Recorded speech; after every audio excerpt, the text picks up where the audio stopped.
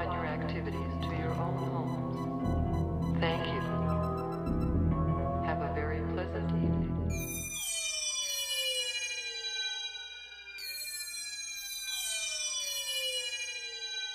Okay. Would you like to count us down?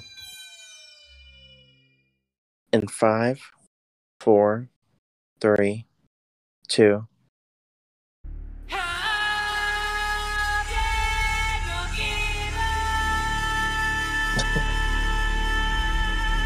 Let's go, Steven.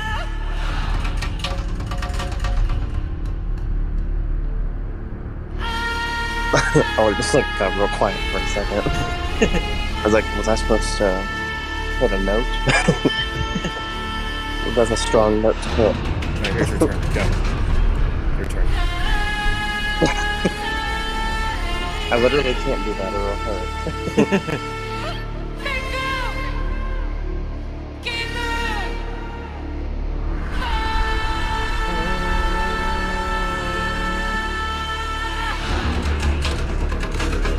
The TikTok ruined that song for me because it sounds like the guy from Glee.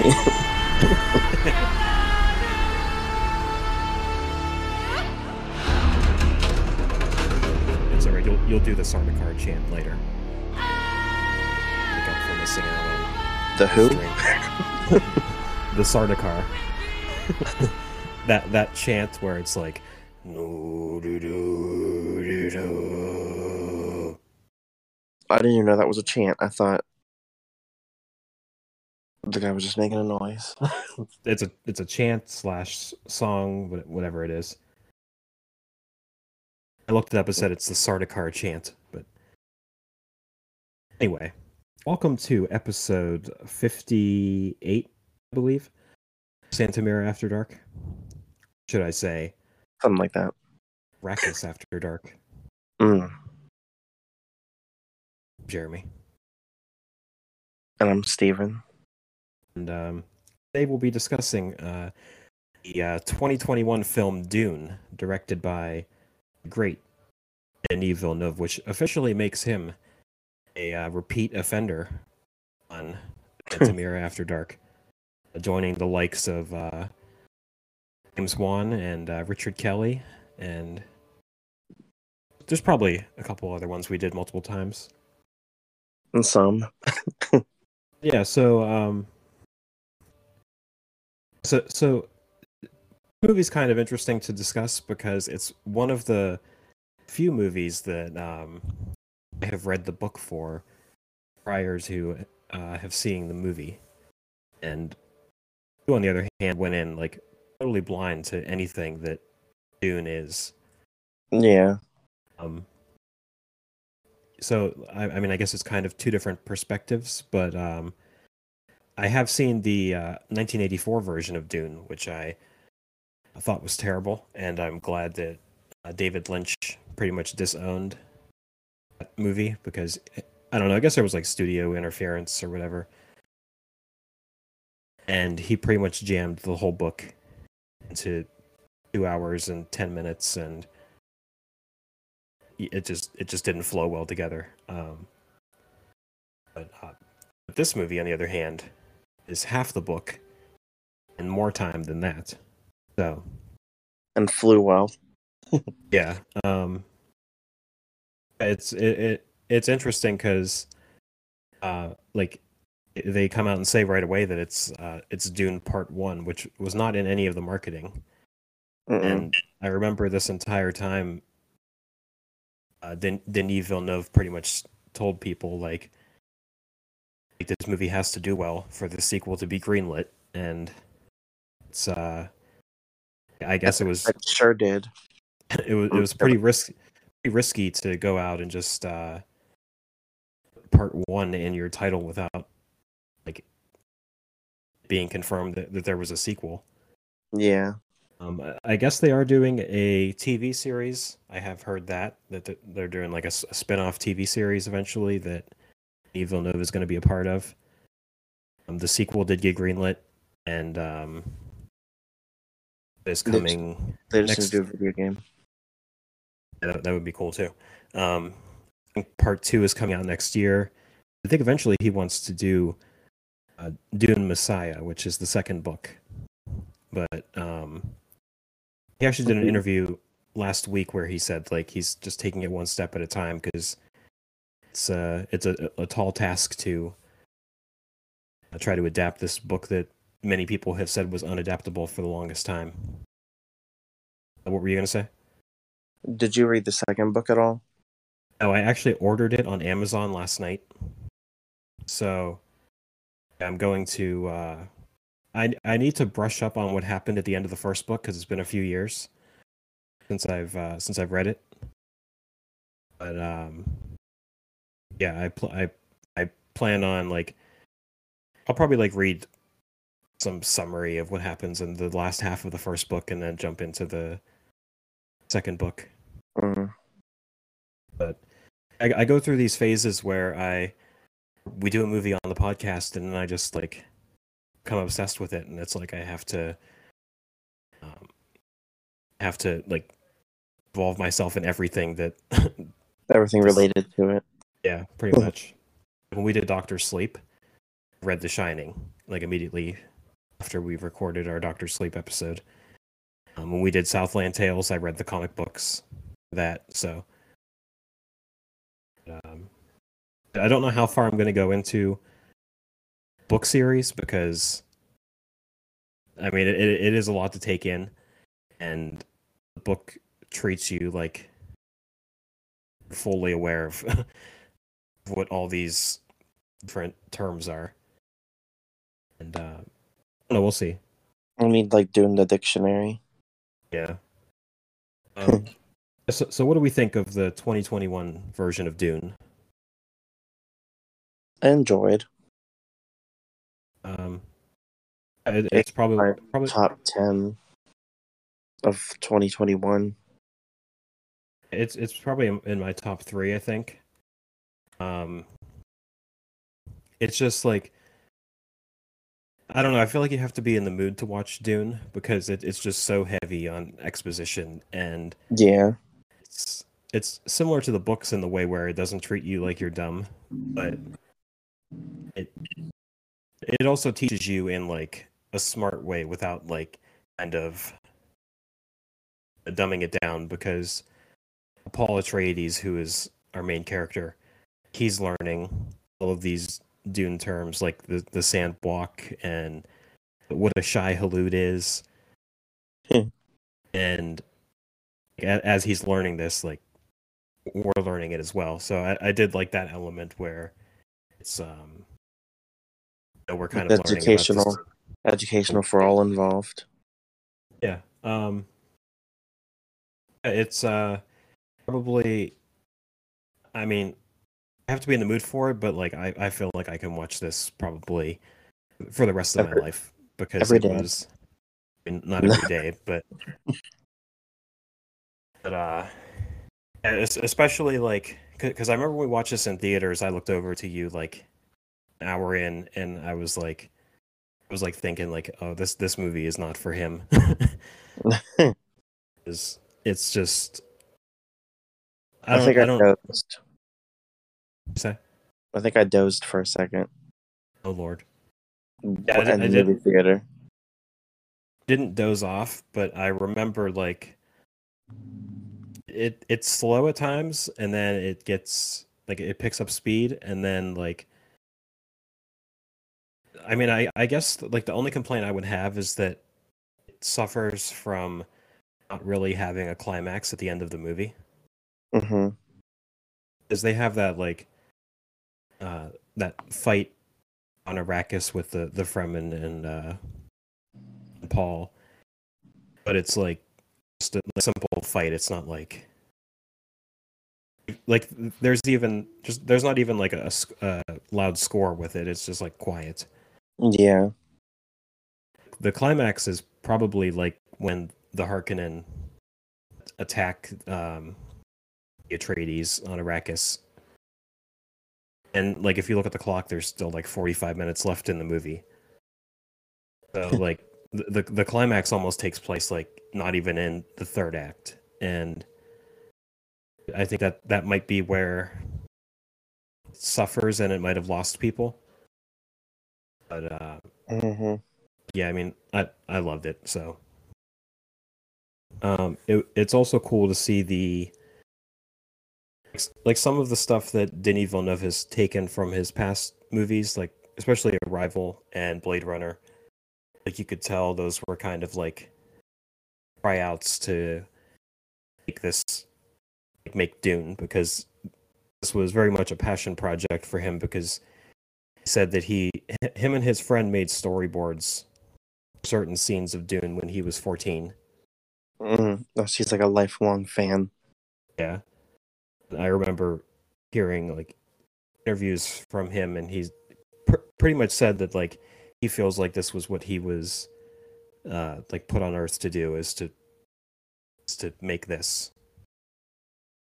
And I'm glad that despite being in a pandemic and everything, that this movie like was financially successful, and a lot of people seem to enjoy it. And I'm hoping that it kind of becomes like this generation's Harry Potter, or like Lord of the Rings or Star Wars or something like that. Yeah, we need a new franchise. Yeah, because we're really running dry with those superhero films, so we need something to kind of something new, I think. So I can handle some superhero. I mean, Batman's a different example, but yeah, because that's kind of a new thing. But like the Marvel thing's been going on for 15 years now, and it's like refreshing to see a different franchise come in and be successful from the get-go and have a bright future. Yeah, because they still rely on the, oh, this is coming up next.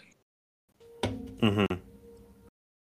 That was one of the things I didn't understand with people saying they didn't really like this, because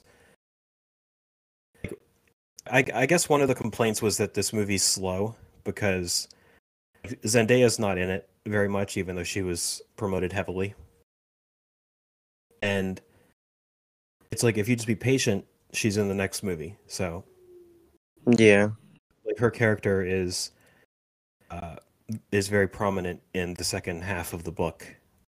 She's going to be in the next movie a lot. She was there. She was there to smile into the camera. Much. But like that was a complaint that like, you know, they promoted Zendaya to put her in the movie to just kind of promote the next movie. But like if you watch those Marvel movies, like all they do is promote like the next 6 movies. Yeah. So it's like if it's acceptable for them to kind of save stuff for future movies, like I think Dune is very much in the right to kind of take its time and just build up the story. Yeah, I agree. Like I think that there's, I guess it depends which version of the book you buy, but I think the version I have is like 700 pages, and it's like there's just so much information thrown in there, and it's like you can't make this like a 2.5 hour, like you can't make that a 2.5 hour movie and expect it to flow smoothly, because you'll be flying through things that needed to take its time. Yeah. They actually did make a miniseries of Dune in 2000 on Sci-Fi that I have heard mixed things about. I'm interested in checking it out. It's only 3 episodes. I mean, I guess it's similar to like the It miniseries, except it's like an hour and a half longer than that. But I mean, I am interested in checking that out.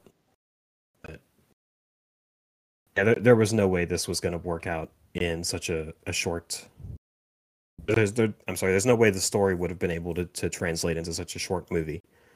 Yeah. But yeah, we can go through the plot and we'll give our thoughts as we go along. So bear with us as we try to translate terms and everything, because we got one person who's very new to the universe of Dune, and another person who's just stupid. So so yeah, bear with us as we Which one am I? You're the one who's new. Um, yeah. So I mean, it opens with this message that says, "Dreams are messages from the deep," and that's for the Warner Brothers logo. Okay. I didn't even know if that meant anything. Yeah, it does have something to do with the movie, but it's just weird that they put that line there and then it cuts to like the modern Warner Brothers logo. Like, Yeah, they should have made a special one for Dune. Like, a sandy one. like this is a big this is a big IP, and you're just gonna have that message and then just cut to like the Warner Brothers logo in like a lot of Hollywood. Yeah, they should have made a sandy one or something. Yeah. So, the movie, like it starts out with her name's Chani, who is Zendaya's character, and she's kind of giving us this exposition about the planet of Arrakis, and she says that Arrakis is beautiful during the day, but at night the Harkonnens have waged war on them for years because they're there to harvest this spice, which is used. I mean, I guess it's used as a drug for the Fremen who are like locals on Arrakis, Mm-hmm.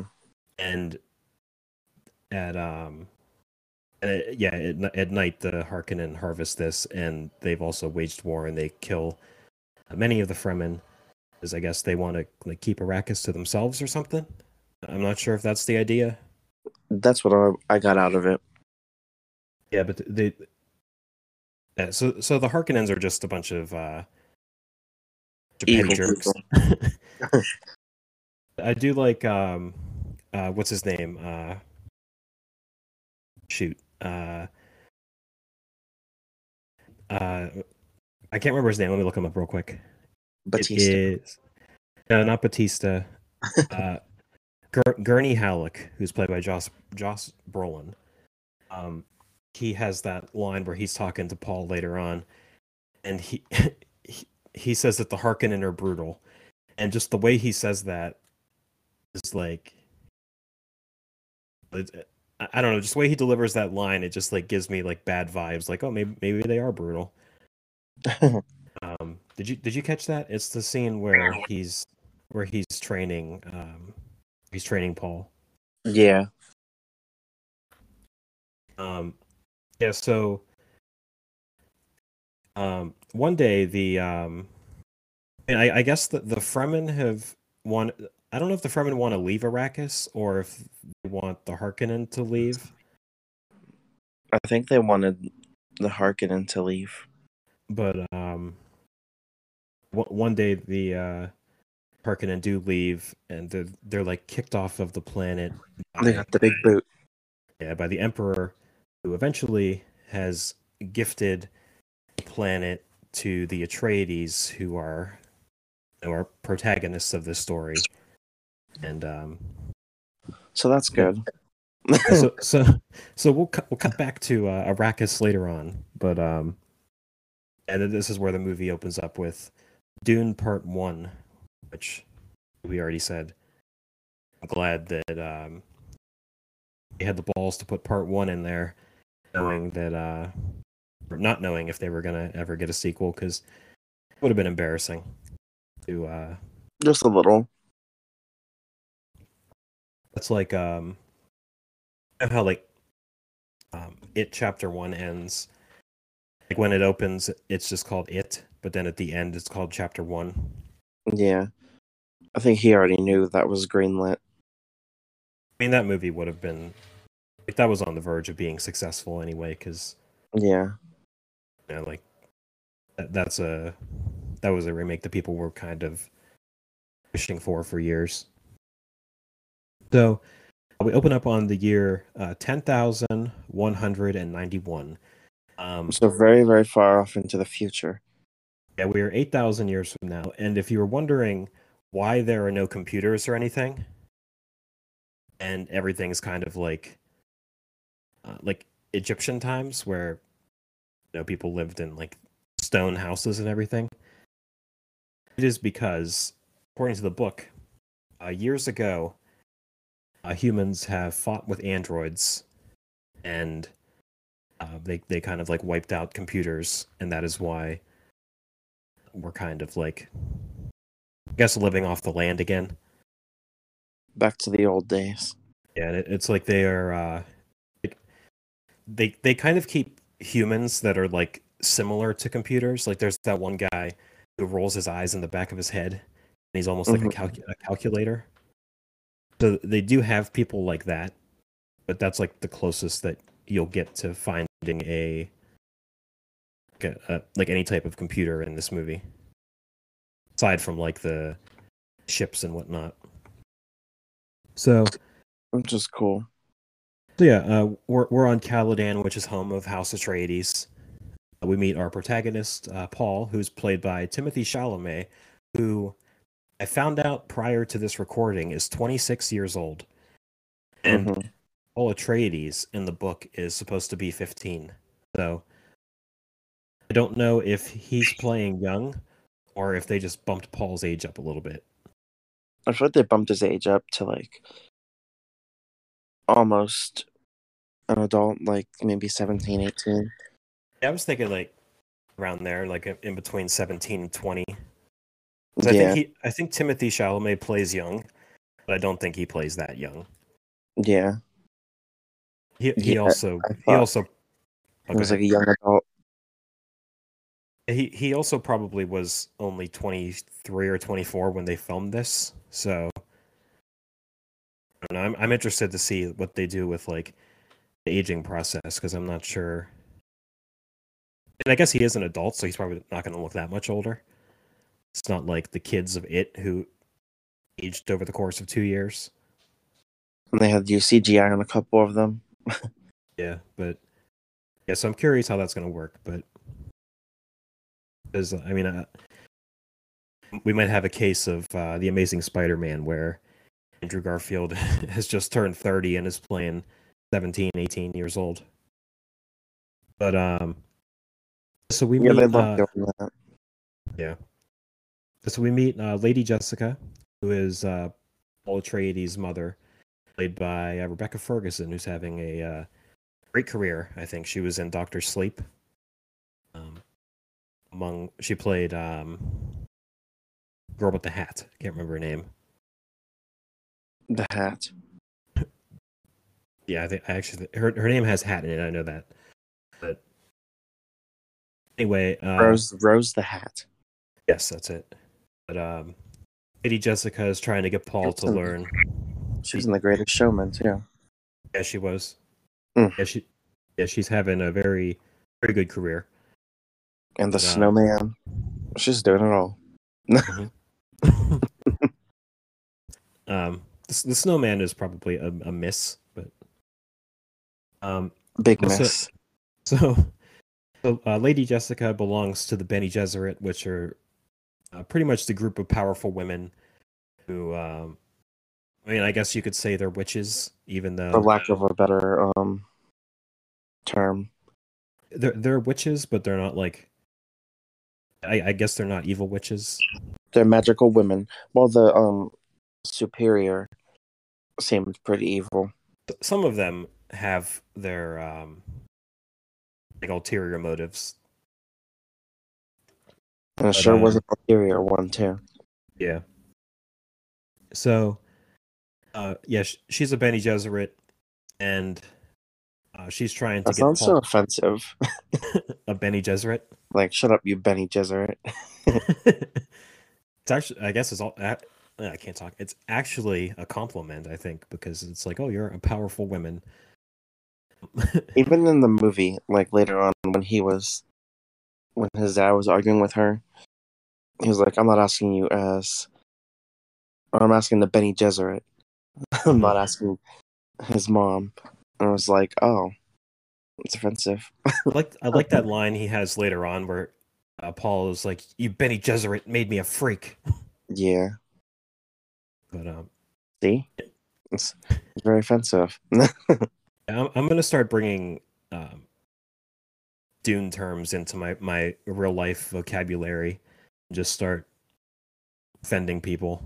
Like, "Yo, mama's so fat, she looks like the Baron Harkonnen." Just see, just see like who catches on to my references. That's great. Yeah. Or like if someone's walking funny, you'll be like, what are you trying not to attract a shy halud?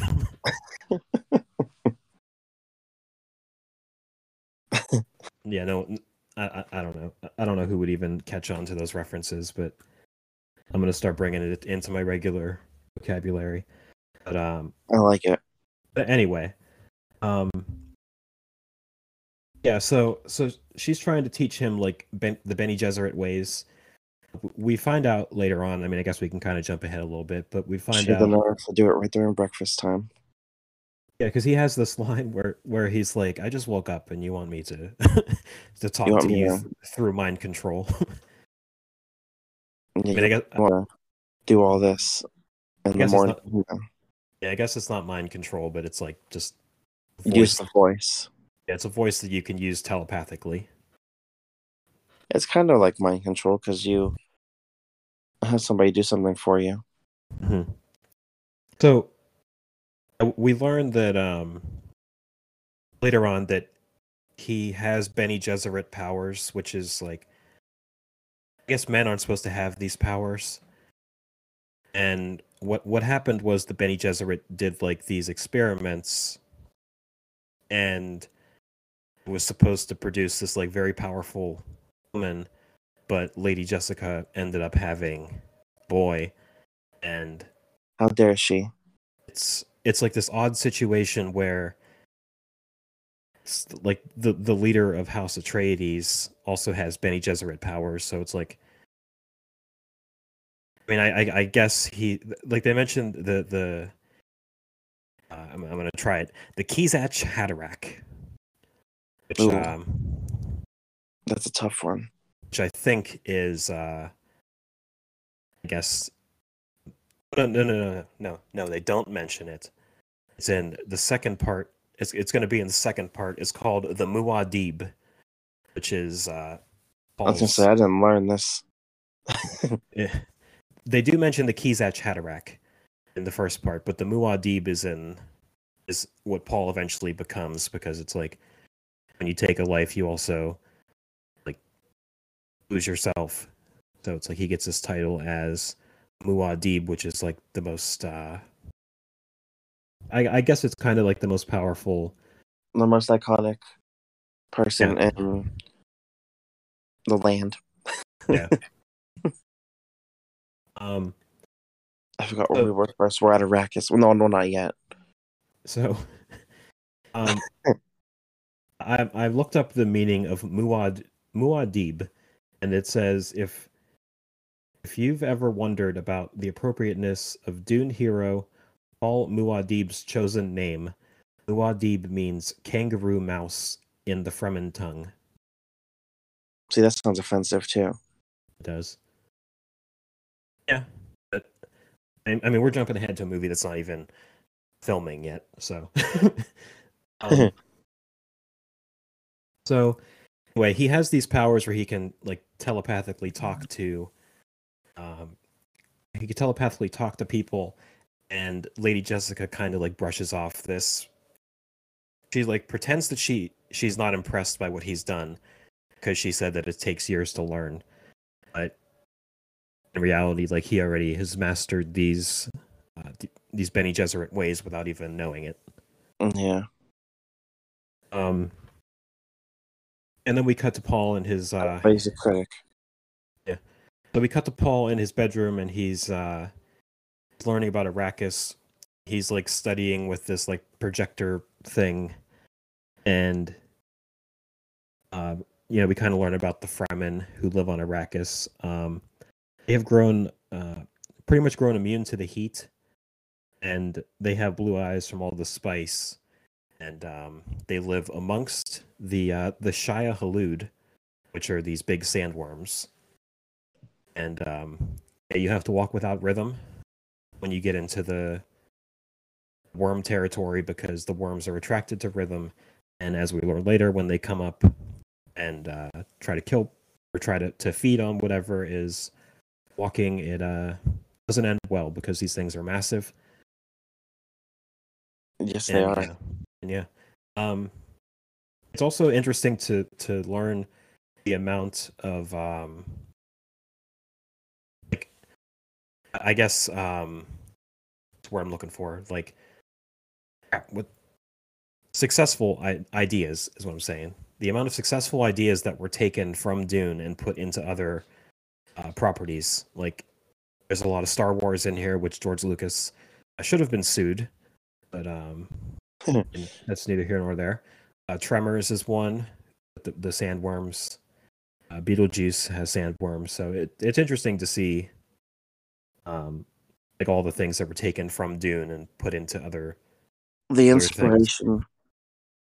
Because before we did the recording, I saw like a 2.5-minute video of a bunch of Dune references in pop culture, and like before the movie even came out. Yeah, clearly, but I mean, I think we missed the Dune hype because we were born in 1994, and I feel like a lot of people born between like probably the 60s and the 90s, like, I think Dune was made for them because they had the book series coming out, and then in 1984 they had the movie come out. So I feel like we missed the Dune hype because Frank Herbert died and his son ended up taking over for novels, but they haven't been as successful. But yeah, so speaking of, we're going to be doing a podcast on every Dune novel. It was Steven's idea. Was it a real idea? One novel a week. So you better get to reading, Steven. So maybe we're not doing that idea, but so spice is also used for space travel, which is why it makes it so valuable and why the Harkonnen and, you know, like the Sardaukar and the Atreides are very fond of this spice. It's also used as a drug to get you high. So, and many uses for this spice. You can do anything with it. Yeah.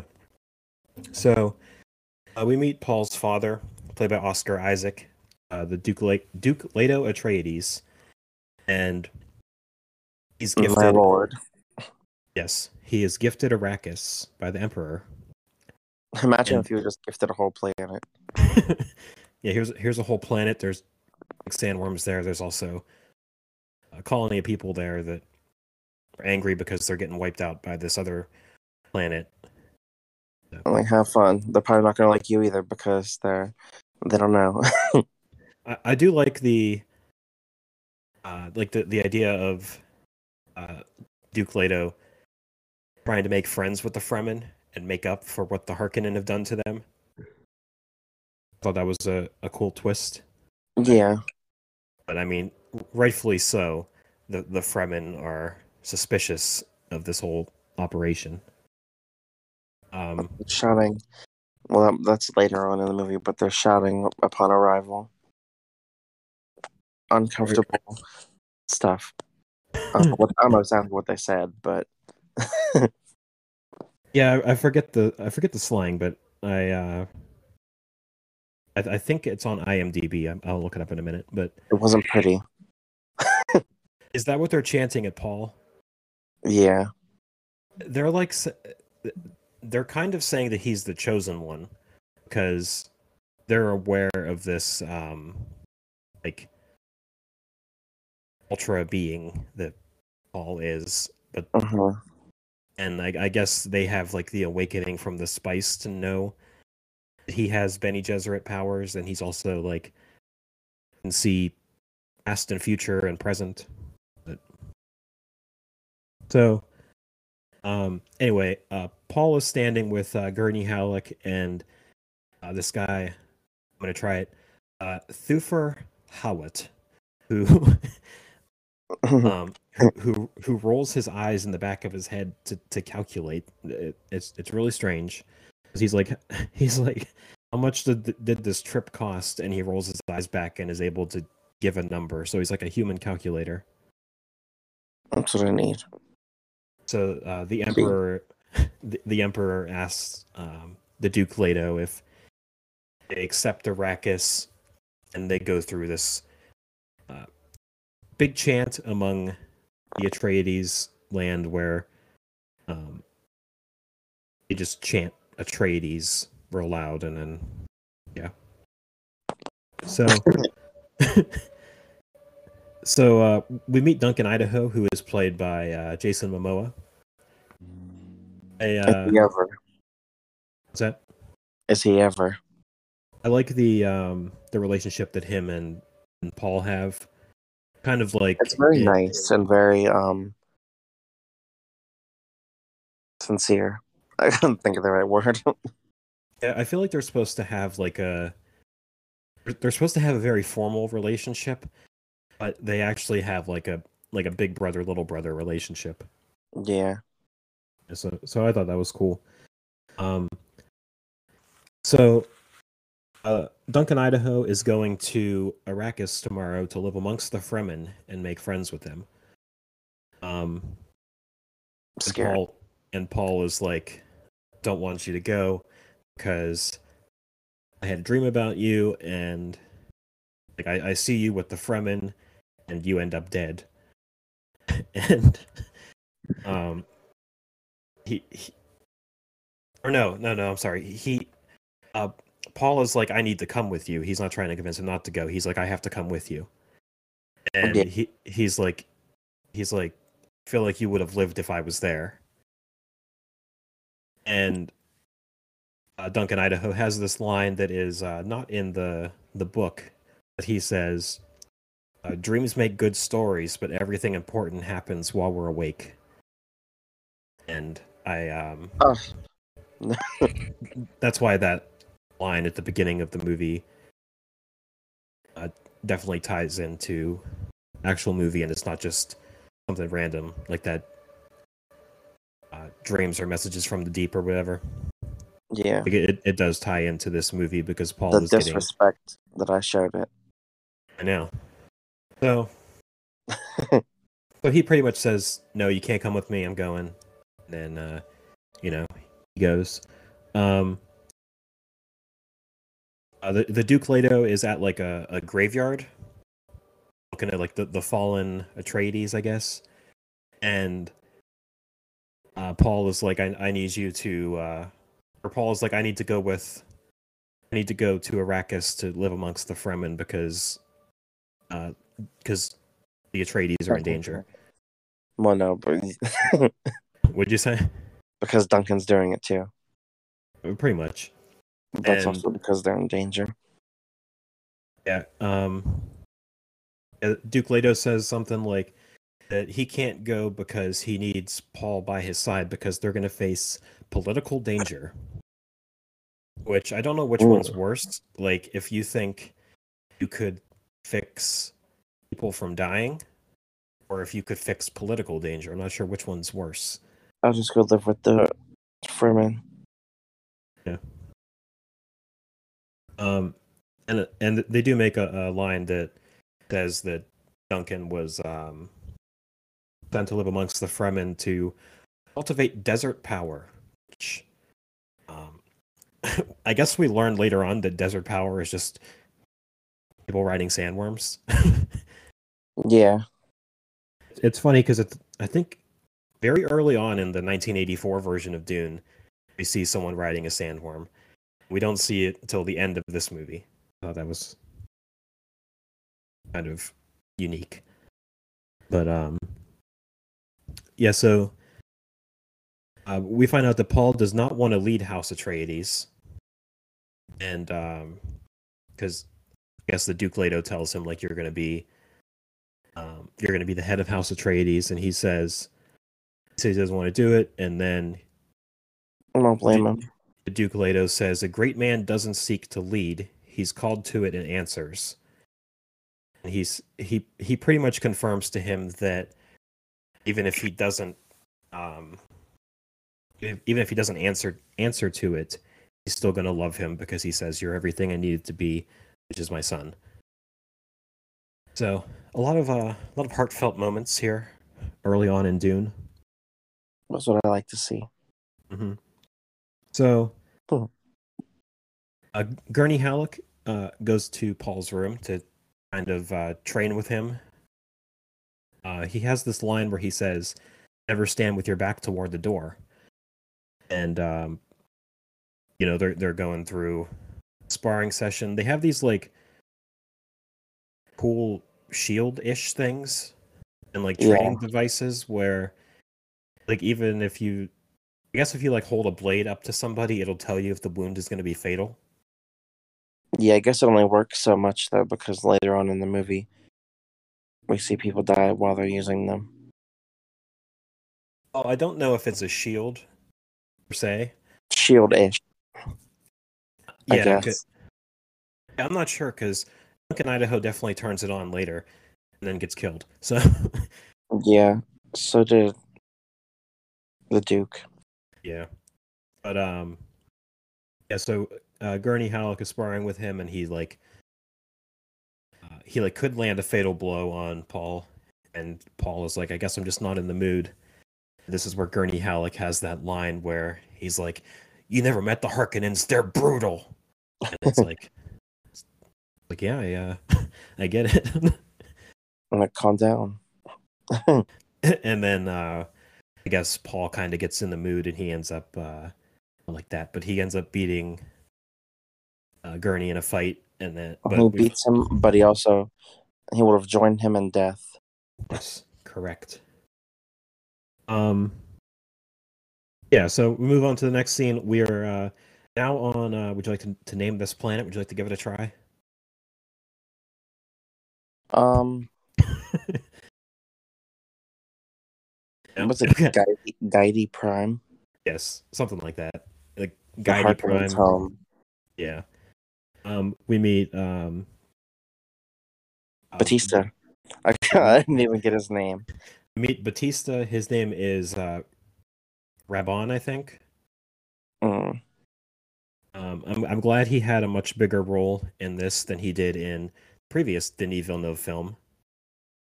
Yeah, even though he doesn't really show much of him in here either. Now, I have a slight issue with villains in some of movies like this. Mm-hmm. Because it's like this, Star Wars, and Marvel, and even Justice League, where we just get scenes of the villains and they're talking to each other. I'm like, I don't really know what's going on here. Yeah, Like their motives are never really clear, and they're just kind of I agree with you. You know they're evil.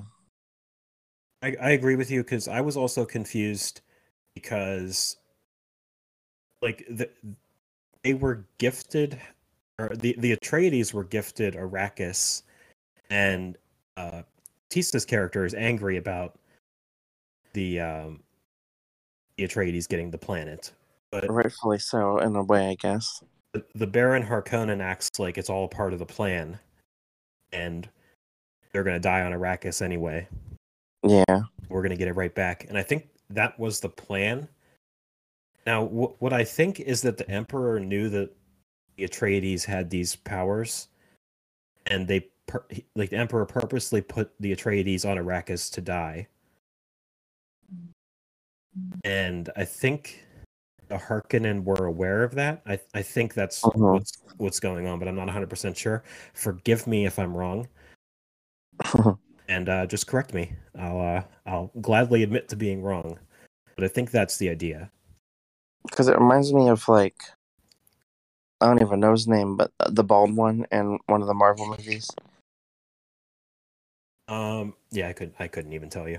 Where he's just like an angry villain, or he's like not even angry, but like. What movie are you talking about? I honestly, I don't even know because Marvel movies all blended.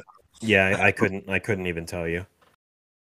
Um, but yeah, I agree with you I with guess Steppenwolf in Joss Whedon's Justice League. yeah. It's just like Like it they talk, but it's like I'm it's not kind yeah too sure what they're saying. it's kind of like here's your bad guys, here's them doing bad guy things, Yeah, and now back to the heroes because that's pretty much what we do.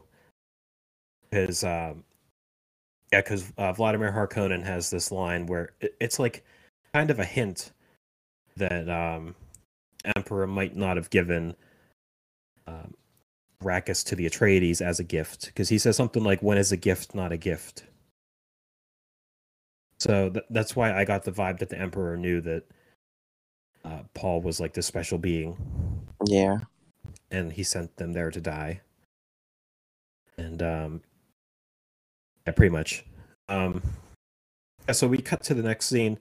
Uh, it's Paul Atreides just in his bed sleeping, and Lady Jessica has the nerve to wake him up at like 3 in the morning to do this. This this giant test. yeah, it's like, hey, get dressed. The head of the Bene Gesserit is here, and it's like, why did she get here at 3 a.m.? Why couldn't she have waited till morning? Do you want to Um, say what her name is? um, I would have to find it because is it Reverend Mother Mohiam, something like that. Yeah, I actually did not write her name down. I didn't. I took notes. I didn't take her name down because I I just. just call her Bene Gesserit Superior. I actually think that's what I have eventually too. But yeah, so she apparently is aware of Paul's dreams, and I don't know who told her. Well, she might have told herself because she's magical. I think it's just because he's Lady Jessica's son, and Yeah. they planned for her to have a daughter who would have these dreams. I think that's what the idea is. Oh yeah, she's very mad Mhm. later on in the movie. Yeah, so this is where we're introduced to Dr. Wellington Yui, who Hmm. I mean, yeah, That guy. he's just the doctor of of the Atreides, I guess. And he checks Paul's vitals because he has to go through a vital test or whatever. And he speaks in a different language to Paul.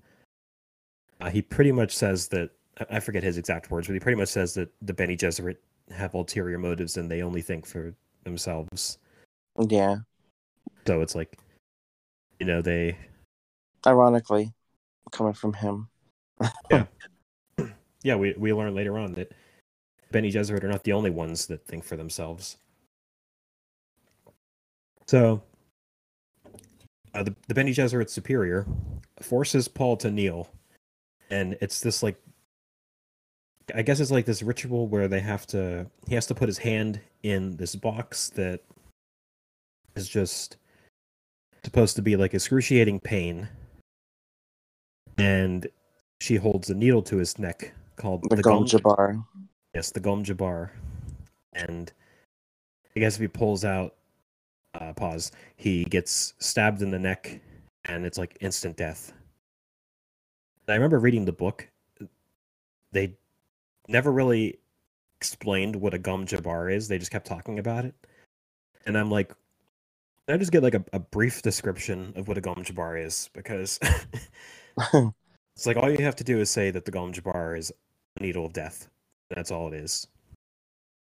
Because that's kind of what the Bene Gesserit superior does. She holds it up to his neck and is like, "This is the gum jabbar. It's instant death." Yeah, that's all. Um. So he somehow manages to withstand the pain that's in this box. Um. I do like how it's kind of left to our imagination as to what exactly the pain box is, because in the 1984 version, they show his hand burning, Mm-hmm. and then in this one, we don't even see what's going on in there. It's just It's almost like nothing really did happen in there. It's Mhm. all like mind. Yeah, because he pulls out his hand and it's fine, It was just like pretty much like a mind trick where it's like, you get to experience this incredible pain by putting your hand in a box. It's real strange. So she wants to know about his dreams, and he tells her that he sees a girl on Arrakis, and it's like a pretty offensive scene because she's just like not impressed, and she leaves and then lectures Lady Jessica about Having a son. wasting all these powers on a boy. And she says something like that he'll die out there or something, or he might die. And then she just leaves. And Paul ends up overhearing this. And, he's Offended. Rightfully so. He's like, what the heck was that? Like, why might I die? Yeah.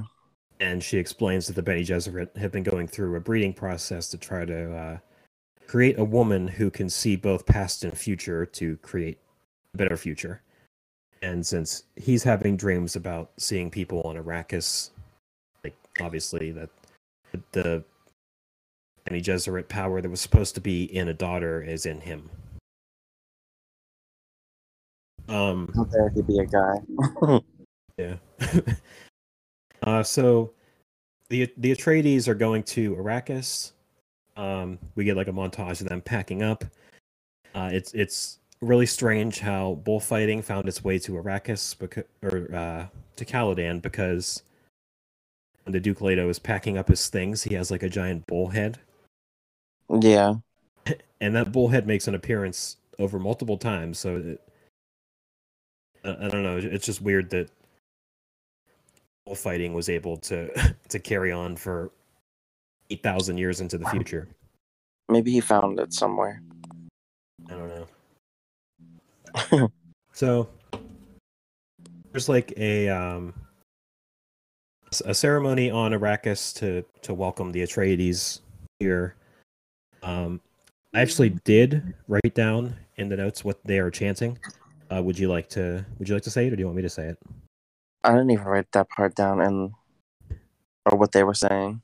The Fremen are chanting Lisan al Gaib, which roughly translates to Messiah, and they pretty much know that Paul is a special being, pretty much.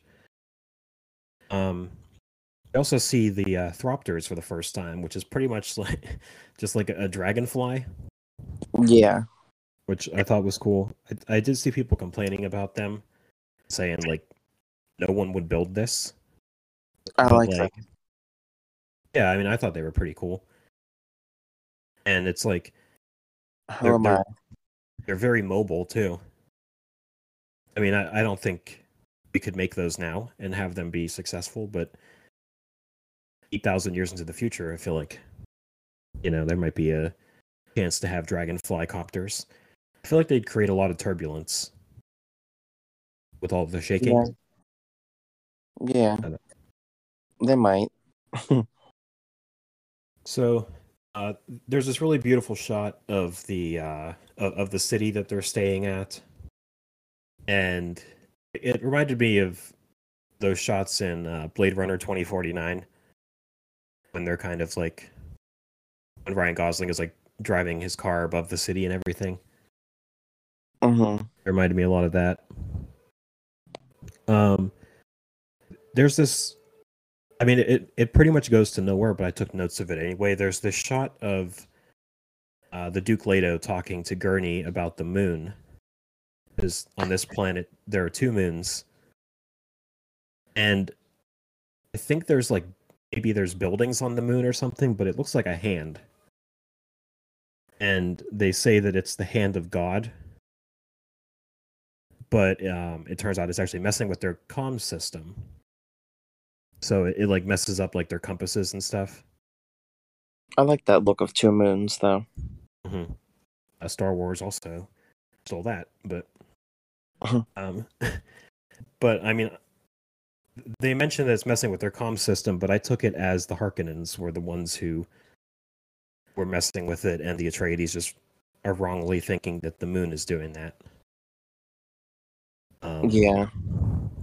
So we cut to Lady Jessica, who is hiring a house lady to, I guess keep up with maintenance around around the house, I guess. And she goes through like a line of people, and the scene's very, very strange Yeah. because she dismisses all of these ladies, and she keeps one, and she's like, "I know you have a weapon," and she like, because she's a Fremen, and I guess none of the other ladies were Fremen, and I guess through Bene Gesserit ways, she's able to tell that she has a weapon, and this lady tells her the weapon isn't to be used against you; it's for like, It's for her. It's a gift, pretty much. Yeah. And turns out it's a dagger that is actually made from the tooth of a Shia Halud, and I'm not sure why, but she moans, and it's very uncomfortable. Yeah. Yeah, I don't understand the moaning. I guess that she knows that what is it? The Lisan El Gaib is here, maybe. Exciting times on Arrakis. Yeah. So Why not moan? she pretty much gets hired as housekeeper after all of this, and I would be like, well, if you're gonna moan like that, Never mind. yeah, I'm gonna clean up that mess by myself. Yeah, so there's the next scene is a shot of Paul walking outside, and we see some more Fremen yelling Lisan El Gaib at Paul through the fence. This is where we're introduced to the sacred palm trees. The gardener is just watering these palm trees, and he like rubs it in their face, or he kind of rubs it in Paul's face, and he's like, "These are the sacred palm trees. They use enough water to give to 5 men or whatever. I mean, something like that." And there's Take five a lot of water. there's 5 trees, and Paul makes a good point, and it's just like, well, why don't we get rid of the trees and just give the water to the people? Like, that makes sense. And he's just like, no, these are sacred trees. And yeah, just why? They sure are. So we go to Paul's bedroom, and he has like these like beautiful portraits of Arrakis on his wall. Like the sandworm is on there, and it's really neat. And he's learning how to sandwalk. Yeah, and some of about some of the Arrakis creatures as well, like that little mouse that shows up later on. Oh yeah. And then it's like this weird little like bug thing that goes into his room. And the hunter seeker. Yeah, and I mean, I'm not exactly sure how this thing would kill anybody. Maybe it's poisonous or something. Yeah, I felt like it would just stab them or something, and they would be kind of like what happened to his dad, where he got paralyzed. Yeah, like a dart. Yeah, I figured it'd be something like that. Mm-hmm. Yeah, so it like slowly comes into Paul's room, and he notices that it's there. And me when a spider comes in my room. Pretty much. Yeah, it's like it's like an assassination attempt, I guess. It's exactly what a spider attack feels like. Yeah, you're not wrong. So he ends up just like grabbing this hunter thing and ends up like crushing it. Yeah, it almost killed the lady that came in his room. Oh yeah, I forgot about that. Yeah, so then it just cuts to like a big panic in the I guess the hallway or something, where the Duke Leto is like, someone tried to assassinate my son, and like, where's security? Like, no one did anything. Like, how could you let this happen? And yeah, so I mean that's pretty much it. Yeah. The human calculator guy ends up trying to resign, and the Duke Leto is like, "Why would you quit? I need like, That's so funny. why would you quit now?" You know. That was So he was like immediately tries to leave. Like, yeah, oh, I want out. he's like, "You have my resignation." Like, no. So, yeah, so we cut back to the land of the Harkonnen. I forget the name already, but it's like this odd scene of the yeah. It's like the head of the Bene Gesserit is talking to Vladimir to the Baron Vladimir Harkonnen. Did you see that pet spider? Yeah, I actually saw a kind of a concept art of that spider, and it like has a human face. It's very bizarre. Like, you can't tell. Huh? That's how you know not to trust her. Yeah, it's like, yeah, like you can't really see it in the movie, but I guess it does have a human face. It's very weird.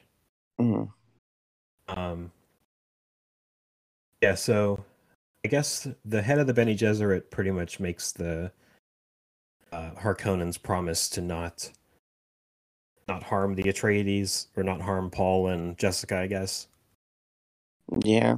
And we find out that the Baron Harkonnen is like kind of manipulative, because he says that he won't harm them, but then like later on we learn that it's almost like when Batman lets Ra's al Ghul die at the end of Batman Begins. Like, I won't kill you, but I don't have to save you, and then just let him die.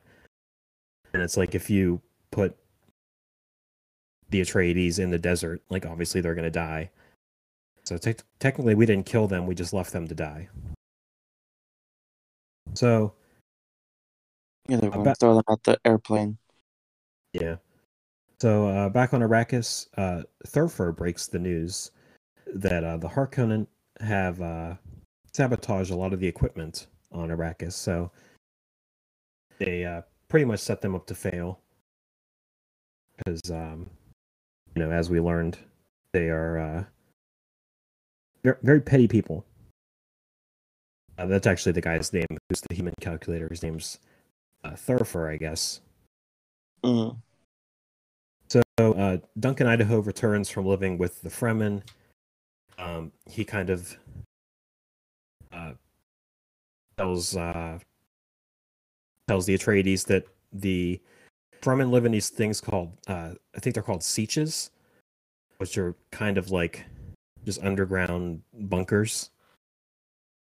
And it's, I mean, I guess they only predicted there was like 10,000 Fremen on this planet, but like among these sieches, there's like millions. And yeah, obviously they're cool. Yeah, obviously he did not die from living amongst the Fremen. But yeah, so we meet Stilgar, who he's definitely a Fremen. He comes in to kind of voice his displeasure with the Atreides for being on this planet, because they think that it's going to be like the Harkonnen situation, where they end up trying to like wage war on the Fremen. Because I got the vibe that the Harkonnen kind of treated it as like hunting, where it's like they just had fun with killing and like attacking Fremen at night. They just kill for no reason or whatever. So Stilgar shows up and he spits on the Duke's table, and Duncan Idaho, he says something like, thank you for the body's moisture. And he spits on the table as well. It's like one of the very few signs of humor in this movie because it does play itself very seriously. Yeah. But like Oh, Duncan. Duncan Idaho and Gurney Halleck are like the two people who delivered like some small resemblances of comedy in this movie. So Stilgar pretty much wants to make a deal, and he's like, you guys can stay here, but we just want to be left alone. Don't want to be hunted again. And Duke Leto confirms that they won't be hunted. And I mean, I guess they kind of just reach a deal. But as Stilgar is going to leave, he tells Paul, "I recognize you." And I think Paul actually offers him a place to stay too, and he just says no, and he leaves and says, "I recognize you." Yeah, so now we meet Messiah. Mm-hmm. So we meet her name is Liet Kynes. Yeah, Kynes or Keens or something. Yeah. They were so brutal to her. Yeah, it's very weird because she's like their trainer on this planet, and they just treat her like garbage. Yeah, because she all she does is give them their still suits, which is supposed to keep them alive because it recycles their water. So like any type of sweat or like pee or anything just gets recycled and you can drink it, I guess. Yeah. Which I think I'd rather die. It might not be as bad as it sounds. At least in that suit. I don't think it goes through a filter device because later on when Jessica and Paul are in the tent, she drinks something and then realizes that it doesn't taste good. And Paul is like, yeah, that's just recycled sweat. Sweat and tears. Oh. But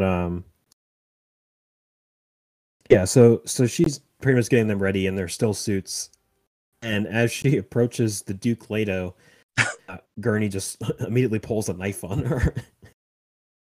That's ridiculous. Yeah, it's like all she's doing is getting you guys prepared. You're gonna pull a freaking knife on her. Yeah, so like we said, the idea behind the suit is to like recycle your water and like recycle your sweat and your pee. She notices that Paul did something with his still suit to where he put it on perfectly. Yeah. And I guess like one of the hints at this Lisan El Gaib is that he will know your ways as if he was born into it. And yeah, it's like he just put on his pants the proper way. And it's like, oh, he's the Messiah. That's a way to find out. Yeah. So put your pants on the right way. So they take a dragonfly out to the spice mining operation. Kynes is teaching them about worms. And I think Paul notices a worm in the distance. Mm-hmm. And she's like, oh, you have a good eye for this. And I guess like that is a sign that he could be the Messiah too. And it's also like, no, he kind of just saw a giant worm. He looked over and saw it. Yeah, he just conveniently saw a giant worm. It's not like, this is what the planet's known for. But yeah, so they have to save these people from this mining operation because the worm is approaching. And yeah, it's like I guess they have like they don't have enough room for people, and people are going to be left behind, so they have to kind of get rid of their luggage. It's actually very intense, I think. Yeah, because like the worm is approaching, and everyone's like scrambling. The Duke Leto is like, just give up the spice. We got to save the people, which is like probably the opposite of what the Harkonnen would do. Yeah. And Paul ends up jumping out and like trying to guide people toward the Thropters. And it's this cool scene because like as he's hit with the spice, he kind of like I guess he kind of gets a high from it and can like see the future. Yeah. And he sees like Zendaya's character. Um, is this the part where he sees the war, or is that later on? I think he saw himself get stabbed or something. Okay. Yeah. So He saw like, that sword. okay. Yeah. Yeah. He says he'll be gifted a blade, I think. Yeah. So yeah, Gurney ends up grabbing him before he's able to be eaten by this giant worm, and yeah, it's this cool scene where they ended up getting into the Thropter and taking off, but we see the worm mouth like open up, and then the spice mining operation gets swallowed by this giant worm. Denis Villeneuve has said in the next movie there's a scene involving a giant worm that he can like picture in his head, and he said he feels like he was born to make that scene. So I'm interested to. He was born to do a lot of things. I guess so.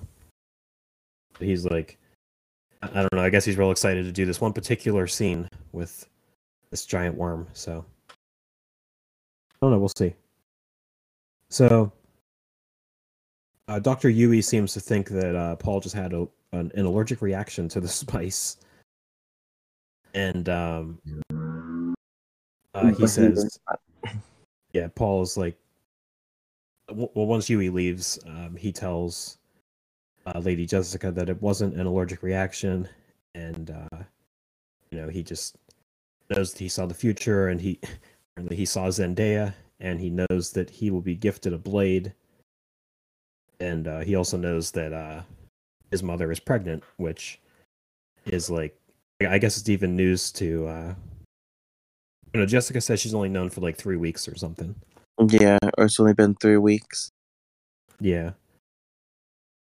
So this is where we get the scene where might as well try for a baby when you're moving to a whole different planet.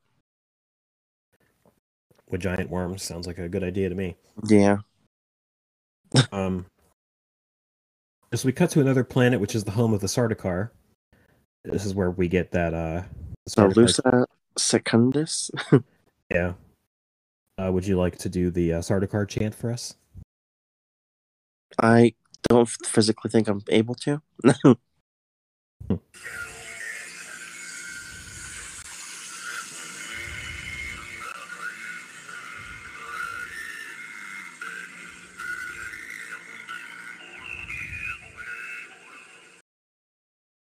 So that's the Sardaukar chant.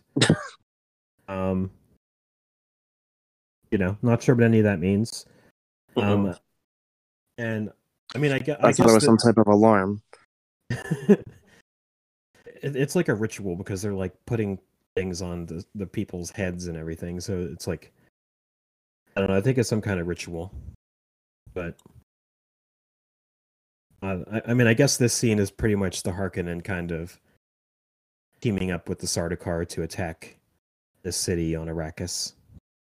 I mean, I guess that's kind of what it is. Yeah.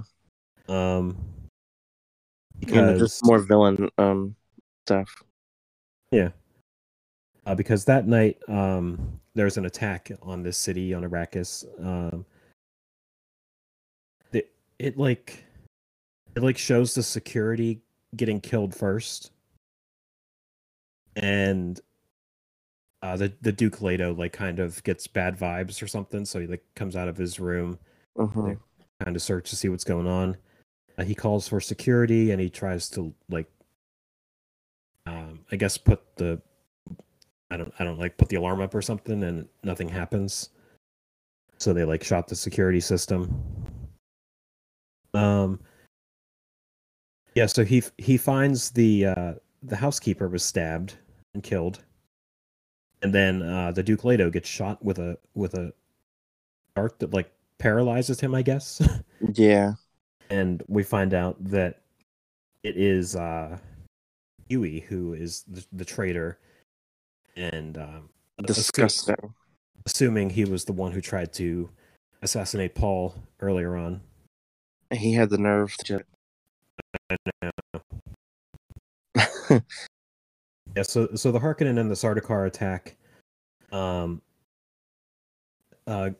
Gurney like tries to lead a defense, and it just doesn't work.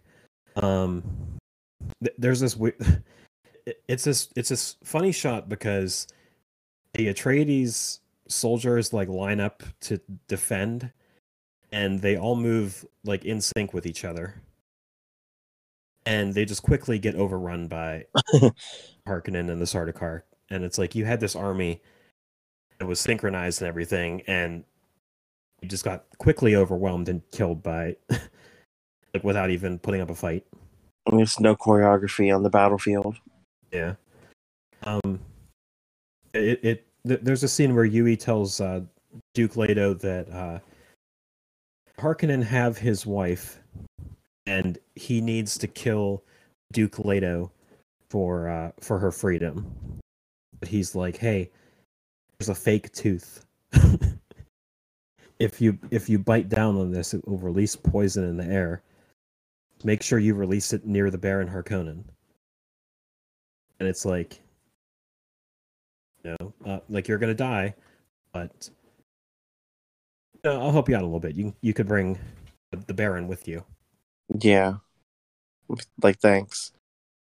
Yeah. So Duncan Idaho is like running through the building and trying to find Jessica and Paul, and when he gets to their room, they're already gone. They've been abducted. Yeah. Isn't Batista the one who abducted them? I don't think so. I don't know if he was there or not. Okay. Well, regardless, they do get abducted. They might have saved him for the second movie. No. I think he was the one who took them, but he wasn't on the plane. I think that's what it is. Okay. Because he says something like, "Let the worms get them," because the Baron promised the Bene Gesserit superior that they wouldn't kill, or that they wouldn't harm them. And it's like, technically, if we just leave them out there and they die, we didn't do it. That's great. Yeah. So great thinking. So Jessica ends up like they're tied up in the plane or in like this thropter, and Jessica signals to Paul that one of the guys is deaf and he won't be able to hear you if you do the voice. And it's funny because Paul tries to use the Bene Gesserit voice, and he's like, "Remove my mother's gag," and he gets like punched. Because I mean, I guess it has to be in a certain tone, and Yeah. I guess since Paul's a boy, he doesn't have that Bene Gesserit tone. No, not fully. But yeah. So Jessica convinces the one of the three guys to kill the other guy, and then I think after that she ends up getting out, and then they end up killing the other two. That's how it goes. Mm-hmm. And the dragonfly ends up crashing, and there's this cool shot where they run up a sand dune, no pun intended, and they can see that the city of it's called Rakeen or Arakeen. Arakan? Rakin, whatever it is. Something like that. The city's pretty much on fire, and it's been destroyed. And The sacred palm trees are even on fire. yeah, I did like that shot too. What a waste. I know. Yeah, so After all that water. all that water went to waste. Not doing any good now. Mm-mm. So yeah, we cut to like, I guess it's like an office room or something, because it has like this giant table, and the Duke Leto is just naked sitting on it. Yeah, I don't know why they did that. Just like stripped him. thought they did that to check him for weapons, but he was still paralyzed, so even if he had a weapon, he wouldn't be able to do anything. Yeah. And there's this weird shot where it shows Duke Leto looking up at the ceiling, and we could see the bullhead hanging from the wall again. And I'm just not sure of the significance behind the bullhead. It must symbolize something, but I'm not sure what it is. Yeah, I don't know, but yeah. So Yui is in the room with the Baron and all these people, and he asks for his wife back, and the Baron pretty much says, "Technically, I said you could join her. I didn't say I would free her." Then he ends up killing him. It's like, stupid. Yui, why are you an idiot? Look, that's what you get. Like this whole thing happened because of him, and he didn't even get what he wanted because technically the Harkonnen lied to him. Yeah. And his wife was already dead. Yeah. Yeah, so the Baron goes up to Duke Leto and, like, I forget exactly what he says, but it's kind of like just a taunt. And Duke says, "Here I am, here I remain," and then he ends up biting the tooth. And it's really bizarre because this explosion from this tooth just like wipes out the entire room. Yeah, it's like this giant purple fog. Yeah. What we do find out later on that it's killed everybody in the room except for the Baron, so he's still alive. Maybe because he was bigger. That's what I got out of it. That maybe it took more for him to die from it. But so we cut to Paul and Lady Jessica in the tent. I mean, I guess they're kind of like staying underground, this weird tent thing. Yeah. And I guess Paul has like this device that can kind of scan for spice, and he finds out that there's spice in the tent, and he sees Zendaya again, and it kind of looks like things are going well, but then he sees like he calls it a holy war, so it's like, you know, like this big battle, I guess, is what he sees. Oh yeah, the one he was a part of. Yeah, and he's like terrified of the future, which I can relate to. And he Yeah, we all. and he this is where he snaps on his mother and is like, "Bene Gesserit made me a freak." It's just, it's a pretty cool scene. I like it. Yeah, so he's like freaking out. They kind of go to bed, and it cuts to the next morning. Oh yeah, they like telepathically know that his dad's dead now. Oh yeah. Yeah, you're right. They're able to tell that Duke Leto was killed, and I guess now that would mean that Paul is the head of House Atreides. He got everything he didn't want. Yeah. And this is where we get that scene where that we talked about earlier, where where Jessica wakes up in the morning and Paul is like, "You need to drink something," and she doesn't like the way it tastes, and he's like, "It's recycled sweat and tears from the tent." Like, thanks a lot. Yeah. So this is where we see like that desert mouse thing that That's we saw adorable. the projector earlier. It's like, I do like how it shows that this mouse has adapted to like sweat from its ears and then drink it. Yeah, I also thought the ears were kind of so good. Listen for sandworms or whatever. Mm-hmm. Yeah, maybe. Yeah, I like the touch where it shows that like the animals that have adapted to the planet. Yeah. So Duncan ends up showing up in a dragonfly to rescue Paul and Jessica. I like the shot, or I like the part where he sees Paul and just immediately bows to him, and he's like, "My Lord Duke." It's like he treated him like a little brother. Now it's like he's the head of House Atreides. Um, so he says that Hines has set up a hideout with the Fremen, and yeah, she's able to help Duncan, Idaho, Jessica, and Paul. So they fly there, and like you would think that it's like a safe place for now, but somehow the Sardaukar show up there too. I don't know how they knew this was a thing, Like they tracked them somehow. but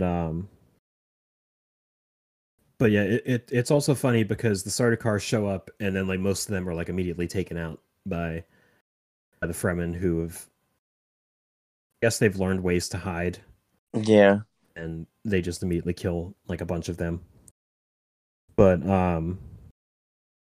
yeah, so the so Duncan ends up hearing like commotion outside, and like, I mean, I guess he kind of knows what's going on, and he's like, gotta sacrifice myself, which I was upset because he was one of my favorite characters. I was hoping he would Yeah.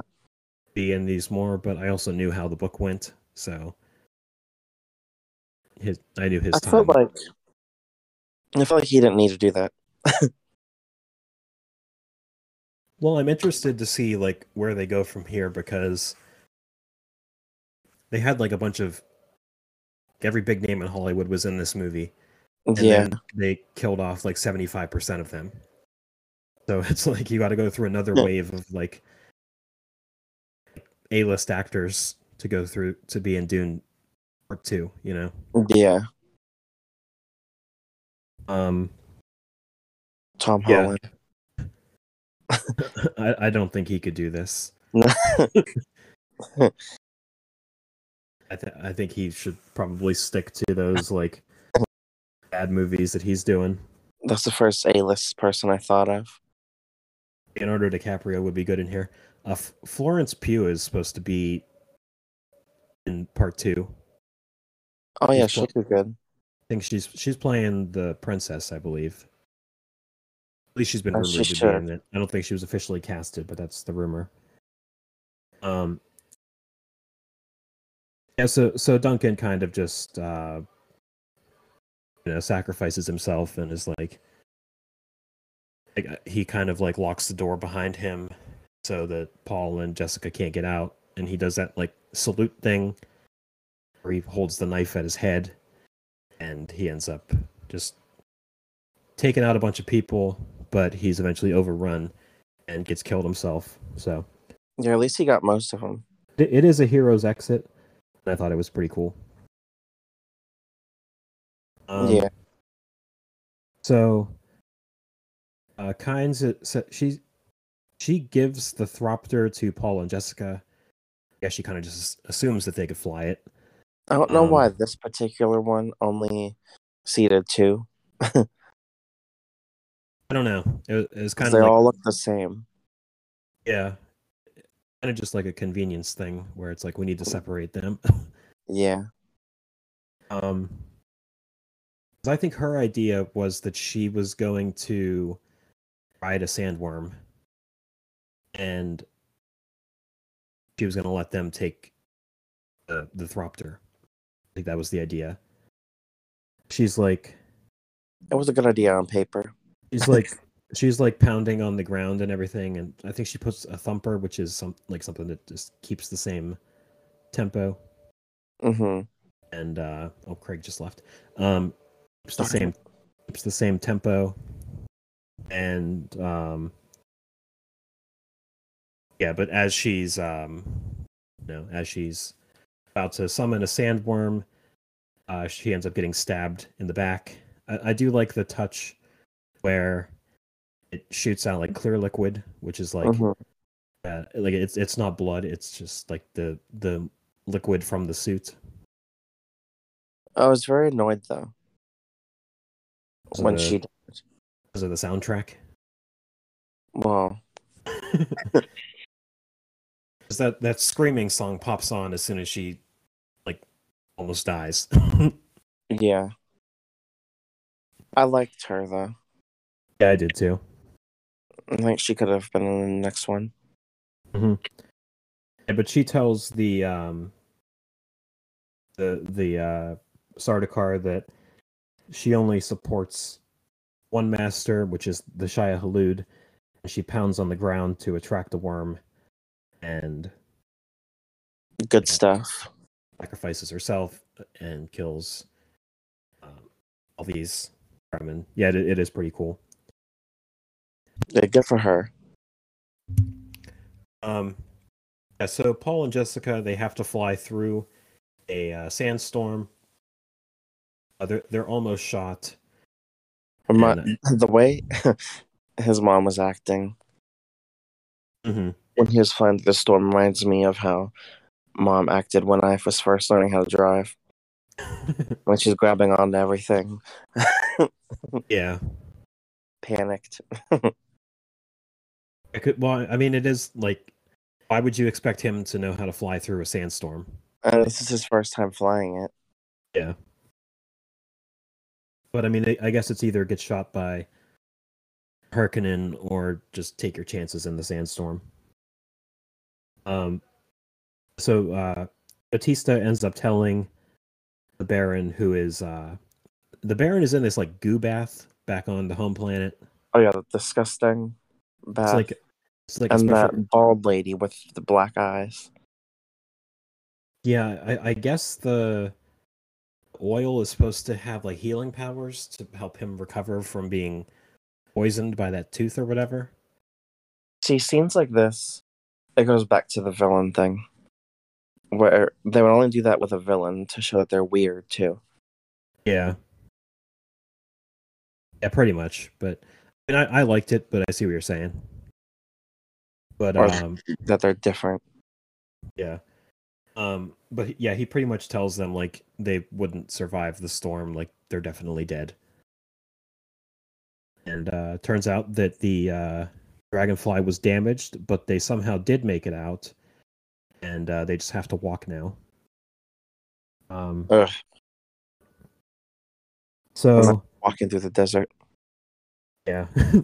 So they're I mean, we're skipping ahead a little bit, but they're about to enter sandworm territory. This is where the iconic sandwalk is introduced. Mm-hmm. Which Steven will be posting a video on our Instagram to teach everybody how to properly do the sandwalk. What? It's this idea where you have to walk without rhythm, and it just you're the one that knows how to do it. I mean, we could all learn.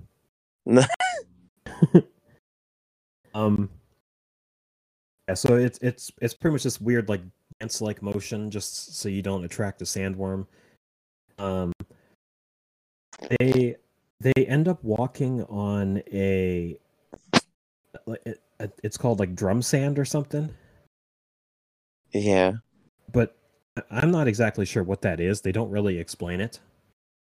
I thought he walked on like a ship or something that was underground.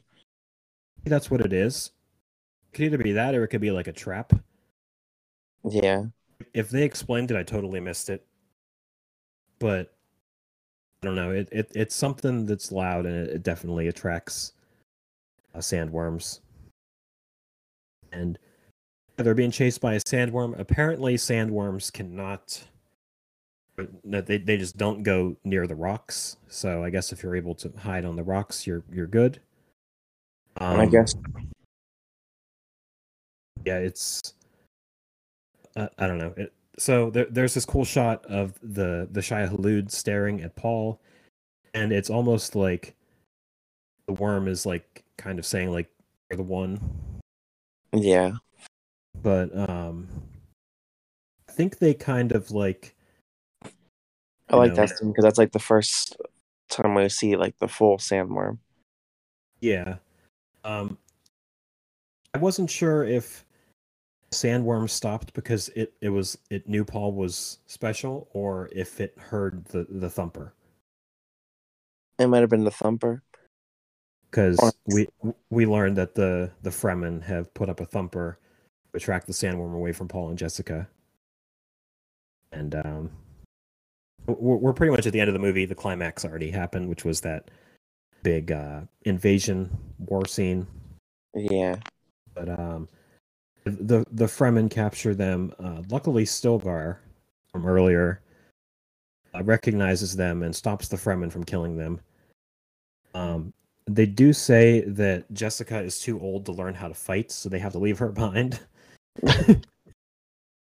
It's like you're just gonna leave this boy's mom behind, even though she's pregnant, just because she's too old to learn how to fight. And it's it's funny because they go to grab her and she like immediately is able to disarm them and fight them off. So she already knows how to fight, so she doesn't need that. Yeah, because so it's like they realize like, oh, she could fight, and then they agree to take them back to the Siege. Well, she's cool, then we can keep her. But there's this one guy named Jameis, which is a name that does not fit in with the rest of this cast. Yeah. He's like, I don't trust these people. They'll have to duel me to get in. And yeah, I mean, this is essentially the end of the movie. I guess Zendaya kind of tells all that she wouldn't have no, I'm sorry. She gives him the blade, which is the blade from his dream. And she's like, she says something like, if you're gonna die, I would rather you die in honor or something, and then she gives him the blade from earlier. Yeah. So she thinks he's not gonna survive the battle. Yeah. Paul does have these visions of his death, and yeah, it's like, if you're gonna die, it'd be an honor for you to hold this special blade while you do it. Yeah, so this fight scene is interesting because, like we said earlier, there's no like musical score behind it. Yeah. It's just like a bunch of just like punching and like the blades hitting. It's interesting.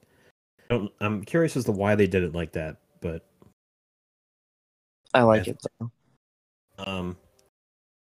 So we learned that obviously Paul can fight. So he holds the blade up to Jameis's neck and says, "Do you yield?"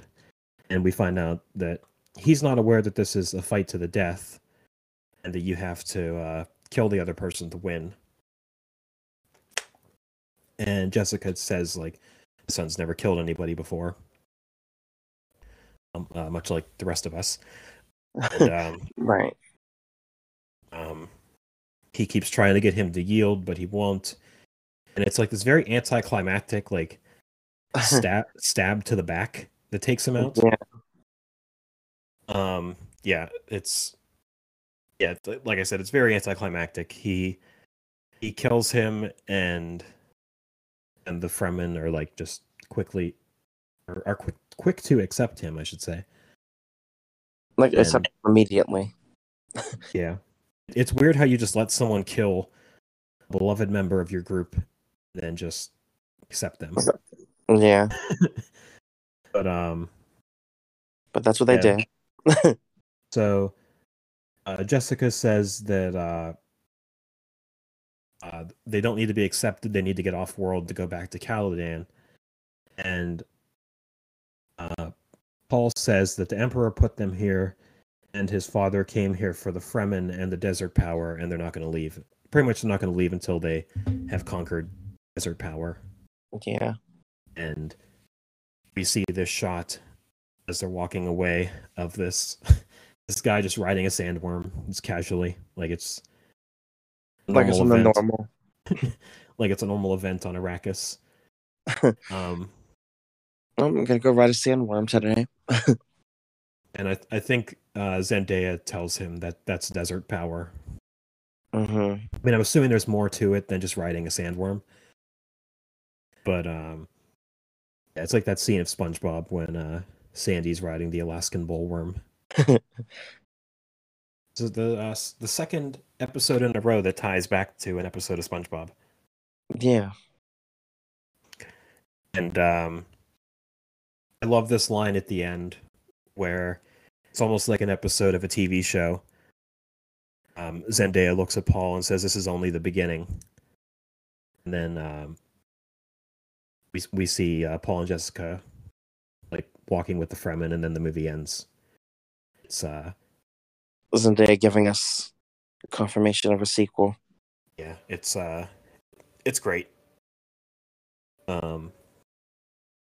Yeah, it would have been awkward if this would have never got part 2. But Yeah. like, imagine saying this is only the beginning, and then It's actually the end. it bombs in the box office. That's like there's a tweet. I forget the company, but they did The Mummy a few years back with Tom Cruise. Oh, yeah. They had this photo shoot, and it's like this "Welcome to the Dark Universe" or something like that, and it's like has like Tom Cruise, Johnny Depp, and whoever else was supposed to be in that universe, and the mummy bombed, and they canceled the entire plans to make a franchise out of it. The whole universe is just dead. Yeah, I thought that was trying to find it right now.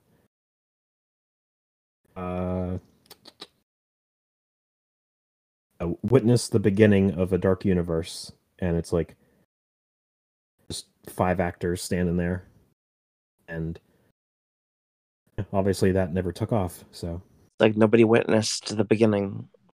pretty much. But yeah, it was Dune. It's fantastic. One of my favorite movies of the year, of last year, I should say. Would you be surprised if this wins Best Picture at the Oscars, since we are doing Oscar month? And that was I think it has like a small chance. we didn't say it at the beginning of the podcast, but the reason we're doing Dune is because it's nominated for Best Picture. Yeah. I don't think it'll win Best Picture. It's a franchise movie, and they don't really. I don't know. I just don't think it's. I don't think it has a chance. But The tiniest bit of chance. I mean, I loved it. I'd be fine if it won, like, pretty much all the awards it's nominated for. Don't know how this movie got nominated for 10 Oscars, but Denis Villeneuve was not nominated for Best Director. Mm. No idea. But Oh yeah, are we predicting next week? yeah, I don't know how many Oscar movies I'm gonna watch, but Yeah. could drop some predictions and give some thoughts. But yeah, that was Dune. It's great. Watch it. They just put it back on HBO Max. Deserves your money and your attention. It's refreshing to see like a director who's so passionate about a project, instead of just like, people just walking on set of a Marvel movie and just doing the bare minimum. Yeah. Yeah, it's I definitely agree. I loved it. I mean, the cast is perfect. Like, Second to none. you could tell, like, everyone took their role seriously. Like, I mean, I feel like this is a perfect movie, and not even exaggerating when I say it. I think this is perfect. It was pretty much what I imagined when I was reading the book. Like, I don't think anybody could have done this better. I read the book and then I immediately watched David Lynch's Dune, and I was like, yeah, this is nothing like what I was expecting. Then you watch this and it's like, yeah, that's Frank Herbert's Dune. Yeah. Do you have anything else on Dune? No, just that everyone should watch it. It does have a long run time, but it's okay. So here's a question I have It's for you. not quite as hard to understand as you'd think, No, because I thought we were gonna have a hard time talking about it. especially when you watch it the second time around. I'm like, okay, Yeah, this is my third time watching it. Plus, I've read the book, so like, I, I mean, if we would have did an episode like after the first time I watched it, I would have no idea what I was talking about. But yeah, same. yeah, it's it is one of those movies that you have to watch with both eyes, like like put your phone away and. Yeah. But yeah. So I did have a question that I forgot to ask at the top of the podcast, but did you like which do you prefer, this or Blade Runner 2049? They're Um, both like massive sci-fi epics by Denis Villeneuve. Probably this one.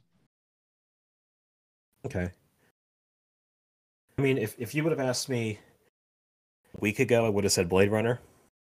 But if you Mhm. ask me now, I might say Dune. They're just like I don't know. They're like peak sci-fi, and Yeah. I think they're both perfect films. I don't know. It's hard for me to choose one over the other.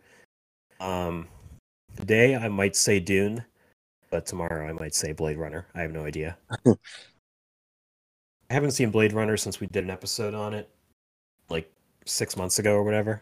Yeah. I just saw Same. this a couple days ago, so this is fresher. So I think I'm gonna go with Dune, but like I said, I'm not even 100% sure with that answer. Yeah, I would choose June. All right, would you like to jump into our recommendations? Yeah. It's time to recommend some things you and me were recommending. All right. Would you like to go first? Oh yeah. So I'm gonna go like off topic completely because I haven't really watched anything new. But I saw Studio 666 Okay. the other day. It is about the Foo Fighters recording their 10th studio album, and they get sent to this house that is haunted by demons. Did you see that at Movies 8? Yeah. Okay. Yeah, I'm interested in that. I know it's on like you can rent it for like $20, and I didn't want to pay $20 for it. So No, it'll probably be on streaming soon. But yeah, it's nothing great, but it's like just like a fun horror movie to turn on Mhm. or to watch. Yeah, I was It felt I was like it felt like American Horror Story. okay. So Yeah, like, you can't take it completely seriously. I'm interested in it because I like the Foo Fighters and I like horror. So Mm-hmm. Might as well put them together. yeah, I mean I'm interested. I'll probably check it out eventually. Yeah, it's a Uh, fun movie. I feel like Meatball would like it. Probably we should invite her on and do that maybe next month or something. Yeah. Speaking of future episodes, I do have an idea for May. It does kind of tie into this because the Obi-Wan series comes out in May. So I wanted to do Star Wars Episode 1 in May. But we'll see. You can tell by your enthusiasm to talk about Star Wars. Star Wars is difficult Yeah, for me. we're Is not- Jar Jar in it? Yeah, that's the one he's in. Okay. I'm sold.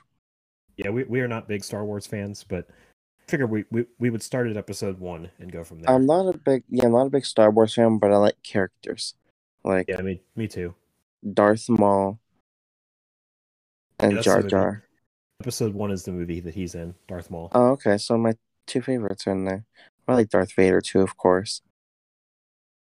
I'm I good like with it. I like Kylo Ren, but I hate the Rise of Skywalker. Mm-hmm. I like C-3PO Hmm. and R2-D2. Okay, so I'm going to recommend. First off, I recommend the book Dune, but that'd be too easy. It's a movie. It's on Tubi actually, so it's free. It's called 99 Homes, starring Andrew Garfield and Michael Shannon. Mm. Andrew Garfield is like a construction worker who is in some tough times. He gets evicted from his house, and he gets a job working for like the guy who runs the company that kicks him out. It's it's pretty cool because then he like takes over as the person who kicks people out of their houses, even though he was just kicked out. Mm. Um, Yeah, I want to see that. it's very intense. There's like the scene where he gets kicked out of his house is very like I guess intense and emotional, I guess would be the words for it. Just recommend Andrew Garfield too. Yeah, he's in a lot of good movies. All right, so we are at over 90% of our recording, so we're running out of time before we have to start a new recording session. Oh yeah. So next week we are doing Nightmare Alley. Yes. It's our final episode of Oscar month, and then we'll... It's like the most swept under the rug movie on the list. And I haven't even seen or heard of all of them. I mean, I've heard people talk about most of them that are nominated. Mm-hmm. But the only person that I've heard talk about Nightmare Alley was Lady Gaga. Oh, because of her connection with Bradley Cooper. Yeah. Yeah, so we're She doing that. tweeted something about him doing a good job back in December. But nobody ever mentions that movie, so I figured we might as well talk about it. Yeah, we saw it in theaters, so I'm interested in a revisit. So yeah, we'll see. We saw it in perfect weather too. Like the movie felt good for that time of year. We saw it at the end of December, and it was cold. So, yeah. So we'll do Nightmare Alley next week. Another 2.5 hour adventure. So hopefully in April we do some short movies because that would be. I'm just going to do like 5 short films. Give me like an 80-minute slasher film that we'll probably spend more time on than any other movie. That we'll probably talk about that more than we talk about Dune. But yeah. So follow us on Instagram at Santa Mira After Dark. Follow us on Twitter at Santa Mira AD Pod. Through there you can find our personal stuff, like our social medias. And I think that's all I got. All that shiz. Yeah. We'll have the lady vocal us out. And curfew is now in session. It that was so ironic. It's funny you say that because I have Dune playing upstairs because I always put on a movie so my dogs can be entertained. I think I was hearing the music a couple times. And as you said that, I heard that song upstairs. You hear it? Yeah. You know it was that loud, so hopefully that didn't really mess up people's I just experience with this episode. I just heard the music a couple times. There were a couple times where I was like, man, it's real loud up there. It's alright. Go ahead and say your line. Curfew is now in session.